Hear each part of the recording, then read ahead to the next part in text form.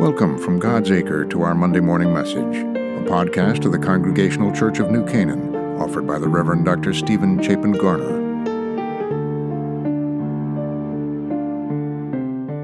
Speaking in the 5th chapter, the 43rd verse of the Gospel of Matthew, Jesus said, "You've heard that it was said, 'You shall love your neighbor and hate your enemies.' But I say to you, love your enemies and pray for those who persecute you, so that you may be children of your Father in heaven. For he makes the sun rise on the evil and on the good, and sends rain on the righteous and on the unrighteous. For if you love those who love you, what reward do you have? Do not even the tax collectors do the same? And if you greet only your brothers and sisters, what more are you doing than others? Do not even the Gentiles do the same? Be perfect, therefore, as your heavenly Father is perfect." So, linked closely to the previous section of Jesus' sermon, Jesus' relational encouragement seems, I think, even more extreme and unwise. I mean, love enemies, pray for abusers, be perfect as God is perfect. I mean, what could possibly be more absurd? And yet, tucked in this little passage of Scripture is a kernel of divine wisdom that we really shouldn't overlook. And it often does get overlooked by some of the initial statements because they're so jarring. But there's good news here for each and every one of us who is not yet living as God lives, or at least not yet living how the Lord desires us to attempt to live. Okay, so we make judgments and evaluate people every day. In fact, we do this every moment of our lives. We judge and evaluate the situations we find ourselves in, as well as the opportunities and the challenges we encounter. And we kind of try to figure out where our time and effort is best placed.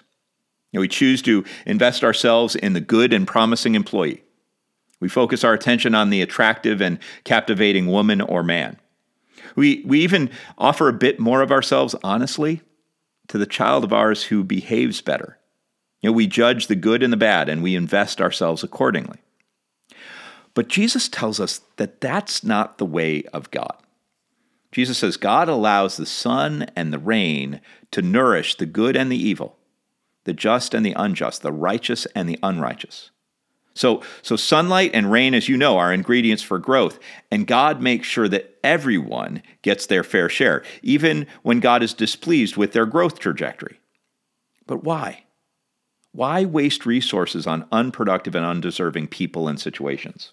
Why should good things happen to bad people? Well, apparently, God believes that bad people, when they're given the right opportunity and care, can be transformed into good people. And frankly, that's really good news for all of us less than perfect individuals. So, what I want you to think about today and this week is simply this. Upon whom do you need to allow a little of your attention and care to rain upon? Who are you going to rain some attention and care on this week? And then, as a practice, I want you to pick a family member or a neighbor or a colleague that you frankly dislike or have just given up on.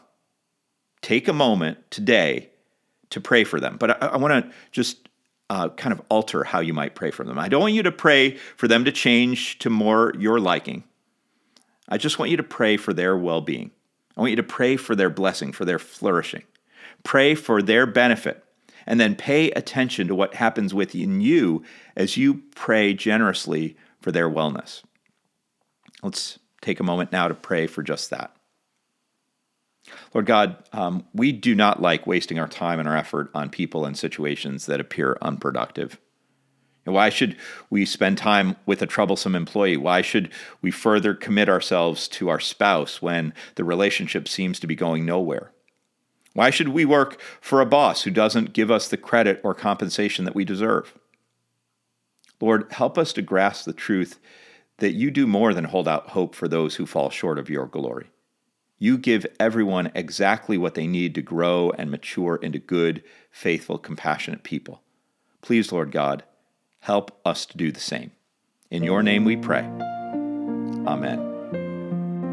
To learn more about the Congregational Church of New Canaan and to connect with the messages and the ministries of our church, visit us at www.godsacre.org. God bless you, and have a wonderful week.